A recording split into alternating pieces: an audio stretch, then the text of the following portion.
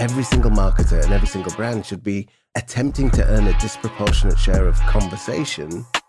If you work for an organization where they say, bring us a chart that goes up and to the right, you have a challenge.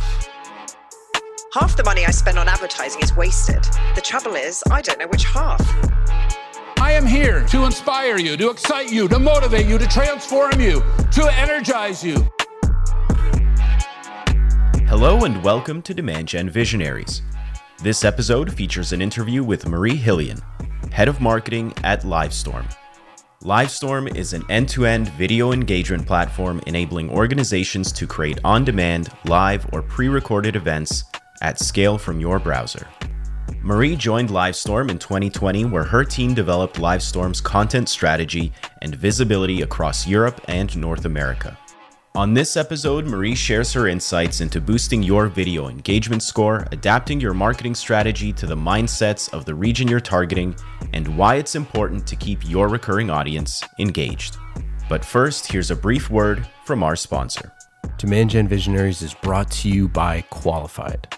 Qualified is the pipeline generation platform for revenue teams that use Salesforce.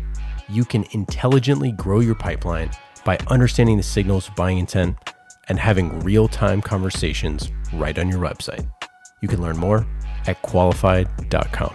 So please enjoy this interview between Marie Hillian and your host, Ian Faison. Welcome to Demand Gen Visionaries. I'm Ian Faison, CEO of Caspian Studios, and today we are joined by a special guest. Marie, how are you? Hello, Ian. Great. Thank you so much. Excited to have you on the show. Excited to chat Livestorm and all of your marketing background and the cool stuff that the company is doing to promote Livestorm to everyone around the world. So let's get into it. What was your first job in marketing? I started in marketing in Demand Gen doing SEO offsite. It was a student job back in the days. And I worked for Trivago, the hotel company. And my task as a student was basically to build backlinks for Trivago. So the way I was doing it was good, but people before me were not doing it very nicely. And 3 months into the job, after building those backlinks, funny story, we got a Google penalty. It was harsh. And then after 3 months, I spent basically 6 months cleaning all of our backlinks portfolio, disavowing a lot of domains. And this is how I started in marketing. And afterwards, the SEO offsite department merged with the blog and social media department, and it created the content marketing department, and then afterwards I was responsible for partnerships. So flash forward to today, tell me a little bit about your role at Livestorm. Yes, so I joined Livestorm in September 2020. So Livestorm is a video engagement platform for meetings and for webinars. And I joined the company, and 1 month and a half afterwards, the company raised a Series B, and suddenly we were hiring a lot of people, and I really got the chance to build the marketing from the ground up. And now we are currently 9 people, including me, and our marketing team focuses mainly on the top of the funnel, so everything from PR, social media, SEO, content marketing, lead gen, co-marketing, and also customer marketing. Tell me about where the company is at in terms of how many customers, how much is your reach and all that. Livestorm is a French company, but we focus mainly on 2 main markets. So EMEA, France within it, obviously, and the US. We have currently 5,000 customers from SMB to enterprise, and our customers are very different. So a big chunk of our customers are SaaS companies, but we also have many different customers in the healthcare industry, in finance, in government and administration. We have customers like US Botanical Garden or City of West Hollywood. So it's very different types of customers and organizations that are using Livestorm because we have so many different use cases. It goes from marketing webinar, customers training, sales calls, products, demos. And so that's why our customers are so different. And that's what also makes it fun. Yeah, indeed. Okay, let's get to our next segment, the trust tree. With the knowledge you've been given, you are now on the inside of what I like to call the circle of trust. What, I thought we were in the trust tree in the nest, are we not? This is where we go and feel honest and trusted, and you can share those deepest, darkest Demand Gen secrets. Who is the buying committee for the company? Yeah, so we have many different types of personas. So originally it was mainly the marketing teams, so marketers, C-levels, marketing directors that wants to use a platform like Livestorm to do webinars for their marketing activities, to reach out to their prospects, to generate leads. But as the product evolves, our persona also evolves, and now we also have customers that are in customer success teams that are using Livestorm for customer training or for customer onboarding. We also have a sales team and sales leaders that wants to use Livestorm for their recurring product demo, whether it's live or on demand, or for the sales calls as well, to reach out to their prospects and do meetings in a very structured manner in order to immediately have the recording, immediately have email sequences that they can set out, and not only to send out reminders, but also to send out follow-ups afterwards. And obviously with the rise of this kind of digital first buying motion and all that sort of stuff, meetings and webinars are more important than ever. But there's a little bit of a different sort of buyer use case for on-demand webinars, automated webinars, things like that versus virtual meetings or virtual events. Can you talk through like how you think about marketing those two different things? There's so many use cases to market that it makes it very, very interesting. But at the same time, there's so many different personas and so many different prospects that you can try to reach. So obviously, it's going to be very different, and you're going to address very different needs if you talk about Livestorm for meetings and if you talk about Livestorm for webinars. And so there's different ways of presenting the products, and sometimes it's a bit different, We have sometimes the same features, but we present them in a different way, whether it's for webinars, on-demand webinars, or whether it's for meetings. And recently, actually, did a big project, and we worked on that a lot, on how we should present Livestorms in terms of features, in terms of positioning to our different persona, and based on their different use cases, because sometimes it's not always the same. Sometimes you have very differentiating features that are very important for webinars, but that are not relevant at all for meetings. You always have to balance and make sure that you know your customers very well, and that you also know right away, right from the batch, what they want. So this is for the sales team, but also that you adapt a little bit your targeting.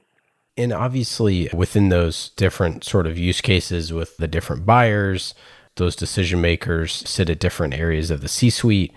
Does your sales and marketing change based off of, or your go-to-market motion change as you have different levels of those buyers? Like how many folks are buying that traditional top-down approach versus bottom-up or product-led or that type of approach? Yeah, so this is something that we're actually working a lot at the moment.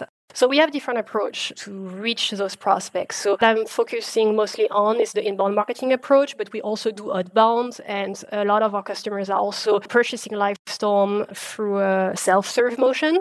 There's many different ways to do it. And what I mainly focus on is the inbound market strategy. So our goal is to produce a lot of interesting content that is appealing to those personas, talking about many different use cases. And we share that content on our blog, share that content through email marketing campaigns. We collaborate. We launch a lot of co-marketing campaigns as well, working with other partners, other companies focusing on the same personas to make sure that we reach another audience, that we can tap into another database. So this is what my team focuses a lot on. And we got a lot of great success because this is mainly an approach that is free. So obviously you can do a lot of paid activities, but at the very beginning, you can collaborate with other companies and really get a lot of results and really use their database, use their content as well to produce something together and something that works for both audience. So through that, we acquire a lot of leads, and obviously we worked as well a lot to make sure that those leads are nurtured through marketing automation processes, and we make sure to call them before passing them on to the sales team so they can really work them and reach out to the prospects that make more sense. Okay, let's get to our next segment, the playbook. This is what's great about sports. This is what the greatest thing about sports is. You play to win the game. Hello? You play to win the game. This is where you open up that playbook and talk about the tactics that help you win. Can you share your 3 uncuttable budget items? Well, it's always hard to to cut things, but I would say if I have to pick three, we rely a lot on content and we work a lot with content agencies and translation agencies. Livestorm we have our website in 3 different languages, in English, French, and in Spanish. And to produce that content for the blog, to produce those ebooks, those reports, all of this sales content, we work with those content agencies. And we have somebody internally that works as the leader of the orchestra to make sure that everything runs smoothly and that we produce the content that is really a fit to our prospects. So I think this would be the first one, because it's really at the core of our strategy. The second one would be the paid budget. So obviously we push our content a lot on LinkedIn, on social, on Google Ads. We rely a lot as well to drive the self-serve motions that I was talking about, so to make sure that we get demos and signups to our product. And finally, the third one, I would say everything's touching to the brand. So at Livestorm, maybe a particularity that we have is that we have a very strong brand team internally. A lot of companies at Allsage, I believe, work with external agencies or work with external freelancers, but we have this team internally, and even if it's not a budget per se, but it's really a team that we really rely on a lot to create videos, to create visuals, to make our website very appealing, and I think that's something that's very important to us, to drive the brand as well in a category, webinar software, video conferencing market that is very, very competitive. I want to go into the content piece a little bit first. You mentioned translating into multiple languages. This is like a huge challenge for any team that does content to be able to translate. Having a presence in France and US and Germany makes sense. So of course you would do that, but how difficult is that? How do you prioritize that? How do you prioritize which is in which language? And are there any differences from a language perspective in terms of how cultures are consuming different types of content? Yes, 100%. And great question. So prioritization is the key. You said it. So, even though Livestorm is a French company and I am French, our production language at the very start is English. So all of the content that we produce at the very, very beginning is always made in English. And then we translate it, if it makes sense, in French and in Spanish. And to do that, you've mentioned indeed that there's differences between countries and also between languages. And for me, when I started at Livestorm, it was very important to have people that know a lot the US market that are not all the time French. And my team is very diverse. We have 2 Americans working. We have some people that are French, a person that is native Spanish, native from Spain. So I think this is very important to also know the language, yes, but also have that perspective on how are things perceived and done in a certain country. And for us, this was the US. And in terms of prioritization, you cannot do everything. There's a limited amount of resources. So as you said, it's very important for us to prioritize. So usually when we create the content, we do it first in English. And if it performs, if it's a web page, if we see that it ranks well, then we're going to translate it in French and in Spanish. But our first language is always English. We test it in that language because we have the most manpower or woman power. And then we reproduce in other regions and in other languages. But that being said, sometimes you have to adapt. So some of the certain campaigns that we're running with certain partners, co-marketing partners in the US, we are not doing them in France because we find better, more local partners to run them with. Yeah, so that's super interesting. Making sure that you're partnering with the right folks, making sure that all of that content is being put in front of the right people. Are there any other things or any piece of advice that you would give if someone is looking to translate their content? Yes, I would say prioritization. Make sure also as well that the content is adapted. So obviously you can translate. What is even better is to localize. So when you talk about a study that you've done in the US, let's say, try to maybe have the same numbers or the same study made for the countries or for the language that you want to focus on. Because some countries, and France is one of them, they really like to have content that is very tailored to the country. So if you run a survey in the US, it's great for maybe the US audience, and maybe it's going to be as interesting if you translate it, but then try to adapt it for your market. Because translation is not everything. It's also localization and making sure that you know the habits, you know what is more important in certain regions. For example, what I've noticed, I worked previously at HubSpot for the French market, and even in Europe, the way to do things and to do business is very much different between France and Germany, for example. In Germany, they often are very, very careful about security, about data protection, about GDPR. And in France, it's also important, maybe a bit less than in Germany. In France, what is very important is to maybe have French software, or they pay a lot more attention to that, and maybe that's something that you should adapt as well in your messaging, and try to not have the same approach, not adapt only the language, but also try to adapt to the mindsets of the region, the countries that you're going to enter in and that you're going to target. I love it. Obviously, you all specialize in webinars. Do you have any webinar tips for us? Any best advice for webinars? Yes, so Livestorm is a video engagement platform, so it's all in the name. I would say engagement is key. So when you want to do a webinar, no matter the platform, make sure that obviously, for the promotion, you have a great registration page, you showcase, all your speakers, that it's custom design in the colors and the fonts of your company. Make sure that you send several reminders before doing the webinar. So what we recommend is 1 day before, 1 hour before the webinar starts. And then during the webinar, what is very, very important is to make it as engaging as possible.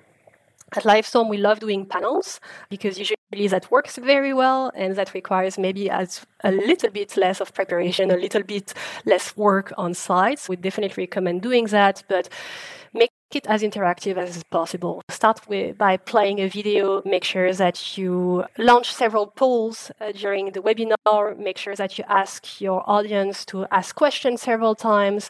We also love doing fireside chat, either at the beginning or the end. It's a great way to, especially if you have guest speakers, to bring a nice little touch, unlock the mood, make everyone participate as well in a fun way. And at the end, you also should measure, what was your attendance rate, but also what was your engagement score. We recently launched a new metric, so we call it the video engagement score, to measure how engaged was your audience during your webinar. So not only how long, if they attended, so the attendance rate, but also how long they stayed. Did they ask any questions? Did they post any messages on the chat? Or did they vote to any poll that you've published? Because in the end, this is really what the events organizer wants to have. It's great to, do a webinar, have people join in, but during the webinar, if you don't see any questions coming in, if you don't see any interaction, it's going to be very boring. As well for the organizer, but as well as for the audience, I think they really want to live an experience and be able to participate to the discussion and not only listen to somebody. It should be almost like a two-way discussion, even though there's usually a presenter and there's the audience at the other end.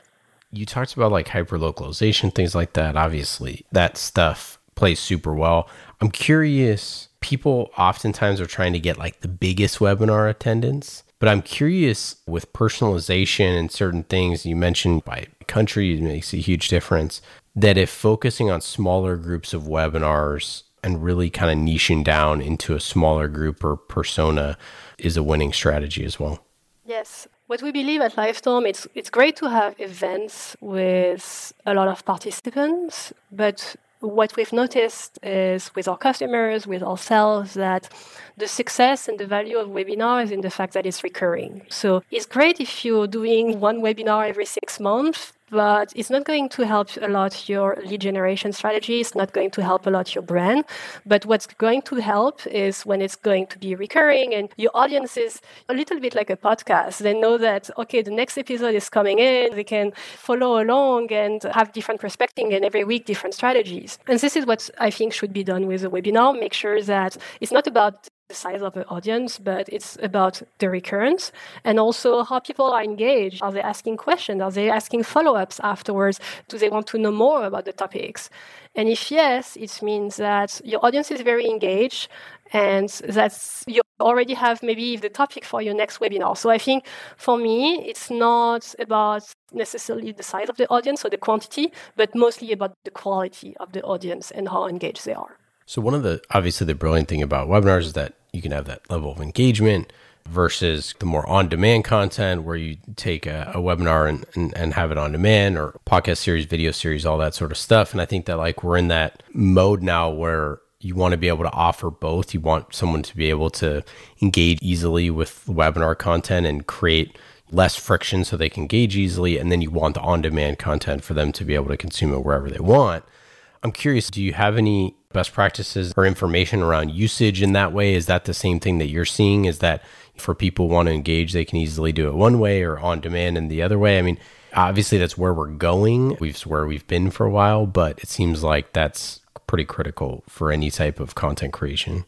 Yeah, live. So obviously live is always the most engaging, but I would say that it depends on the use cases. On Livestorm, all of the webinars that you do live can be turned on demand afterwards. So it's great because you're creating the content once and then people can register and even see it afterwards. So, that's a perk of it. But sometimes on-demand makes more sense, for example, for product demos. Maybe sometimes you don't want to do the same product demo over and over every week, especially if you have a small sales team. But maybe on your website, you can end on-demand product demo, and people can see your product, understand what they can get out of it, understand your services, and that will be a great gain of time for your sales team. Another example of that would be customer training or employee training. Sometimes on-demand is a really great medium and you don't need to be live, you don't need to be there, especially now where there's so many people working remotely, so many people that are able to work in different time zones. Maybe sometimes, on-demand is the best fit, especially for certain use cases. All right, let's get to our next segment, the dust up. Uh-oh. Here comes trouble. You may have heard that there was a dust-up involving yours truly. And now we've got a wild scrum with fights breaking out all over the place. And it is getting really ugly as we've got punches and kicks.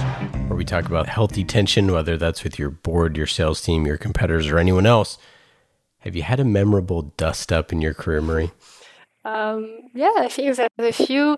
The most recent one that I think can be interesting to share dates back to December last year. And I remember it because we worked with the marketing team on a web page. So, at Livestorm, there's so many different features that appeal to so many different use cases. And we wanted to feature all of those features on website pages, and they were categorized, they were very well presented. It was very easy to browse through and understand the platform very easily. And we worked on that with the content marketing team. And just before we had the preview link and it was ready to go live, the CEO and CPO saw it and they had a lot of feedback. So, I would have chosen this feature instead of this one. Why are you not choosing this feature rather than this one? And in this case, it makes more sense to use these important features. And we have received a lot of opinions, and a lot of them were contradicting as well. So I was not really sure what to do. The project was done. We decided to publish the page, but basically we spent a lot of time afterwards having those discussions. We never really had the discussion of what features should we present. And that goes back to what we discussed at the very beginning. What features should we present, whether it's a meeting or whether it's a webinar. It changes as well depending on new use cases. And we really made this work of going through all of the features, making sure that there was a consistency in the naming of the feature, something that we didn't have as well, that we were describing it the same way, whether it was, in the marketing department, in the sales department, in the product department. And we created a big feature database where every feature was referenced, was in there, and they all had the same names. And it really helped us to make sure that we promote our products in a way that matches to what our customers or our prospects are looking for, depending on their use cases, depending on if they're looking for meetings or if they're looking for webinars. It was a lot of work, but in the end, I think very, very useful for all of the company. All right, let's get to our final segment, Quick Hits. These are quick questions and quick answers, just like how quickly you can talk to someone at Qualified. If you go to qualified.com, qualified prospects are on your website right now, and you can talk to them quickly with Qualified. Go to qualified.com to learn more. Quick and easy, just like these questions. Marie, are you ready? I'm ready. Number 1, do you have a hidden talent or skill that is not on your resume? Oh, good one. Well, I'm writing a book at the moment, so it's not on my resume. Not a lot of people know it, but I'm trying at least. I don't know if it's a talent yet, but I'm trying. Yeah, what are you writing about? Well, nothing about marketing. So that's a good break from the day-to-day, but I'm writing a thriller novel. Fantastic. We'll be cheering you on and we'll be ready to read once it's done. Do you have a favorite book, podcast, TV show, or something like that you'd recommend? TV show. I watched recently The Dropout that explains this whole story with Elizabeth Holmes. It was very interesting. I really recommend it. Is there a non-marketing hobby that you have that might make you a better marketer? Well, I do yoga. So a lot of people at Livestorm are working from home. We have this working remote, so this remote policy since a while now. And during lunch break, I'm doing yoga. I think it helps me really to disconnect. So it's only, 20 minutes, but definitely I think it makes me a better manager. I have some time to disconnect, tune out or make something different during the day and then go back in the afternoon very refreshed. If you weren't in marketing at all, what do you think you'd be doing? I think so. I studied law. Maybe I'd be working in a company. I really liked work law. I find that this is very interesting because it really has an impact on people. Work is, I'd say, 60% of their day or 5 days of a week. And I always found it very interesting to see different cases where people were in certain situation and work law was very interesting. So maybe I'd be doing that. Maybe I'd be back in France and doing that. But I'm very happy at the moment in marketing. And what would be your best advice for a first-time head of marketing trying to figure out their demand gen strategy? I would say 2 things. The first one is simply try, test things out. There's no right and wrong. It's always great to test things out and try to find a certain way to launch a project or to think big, essentially. And the second one that is maybe opposed to that would be try to focus, because marketing is always pulled in so many directions. Focus is very important. So maybe spend 20% on your time working on different and big projects and 80% of your time of making sure that your team is focused and working on very sharply and really has a concrete direction.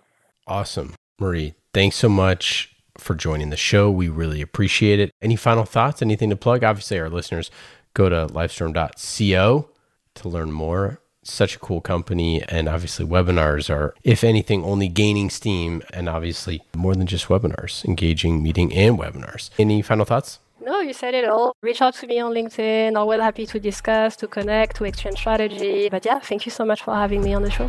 Awesome. Thanks so much, Marie. Demand Gen Visionaries is brought to you by our friends at Qualified.com, a conversational marketing company that's on a mission to transform the way B2B companies sell. Go to Qualified.com to learn more.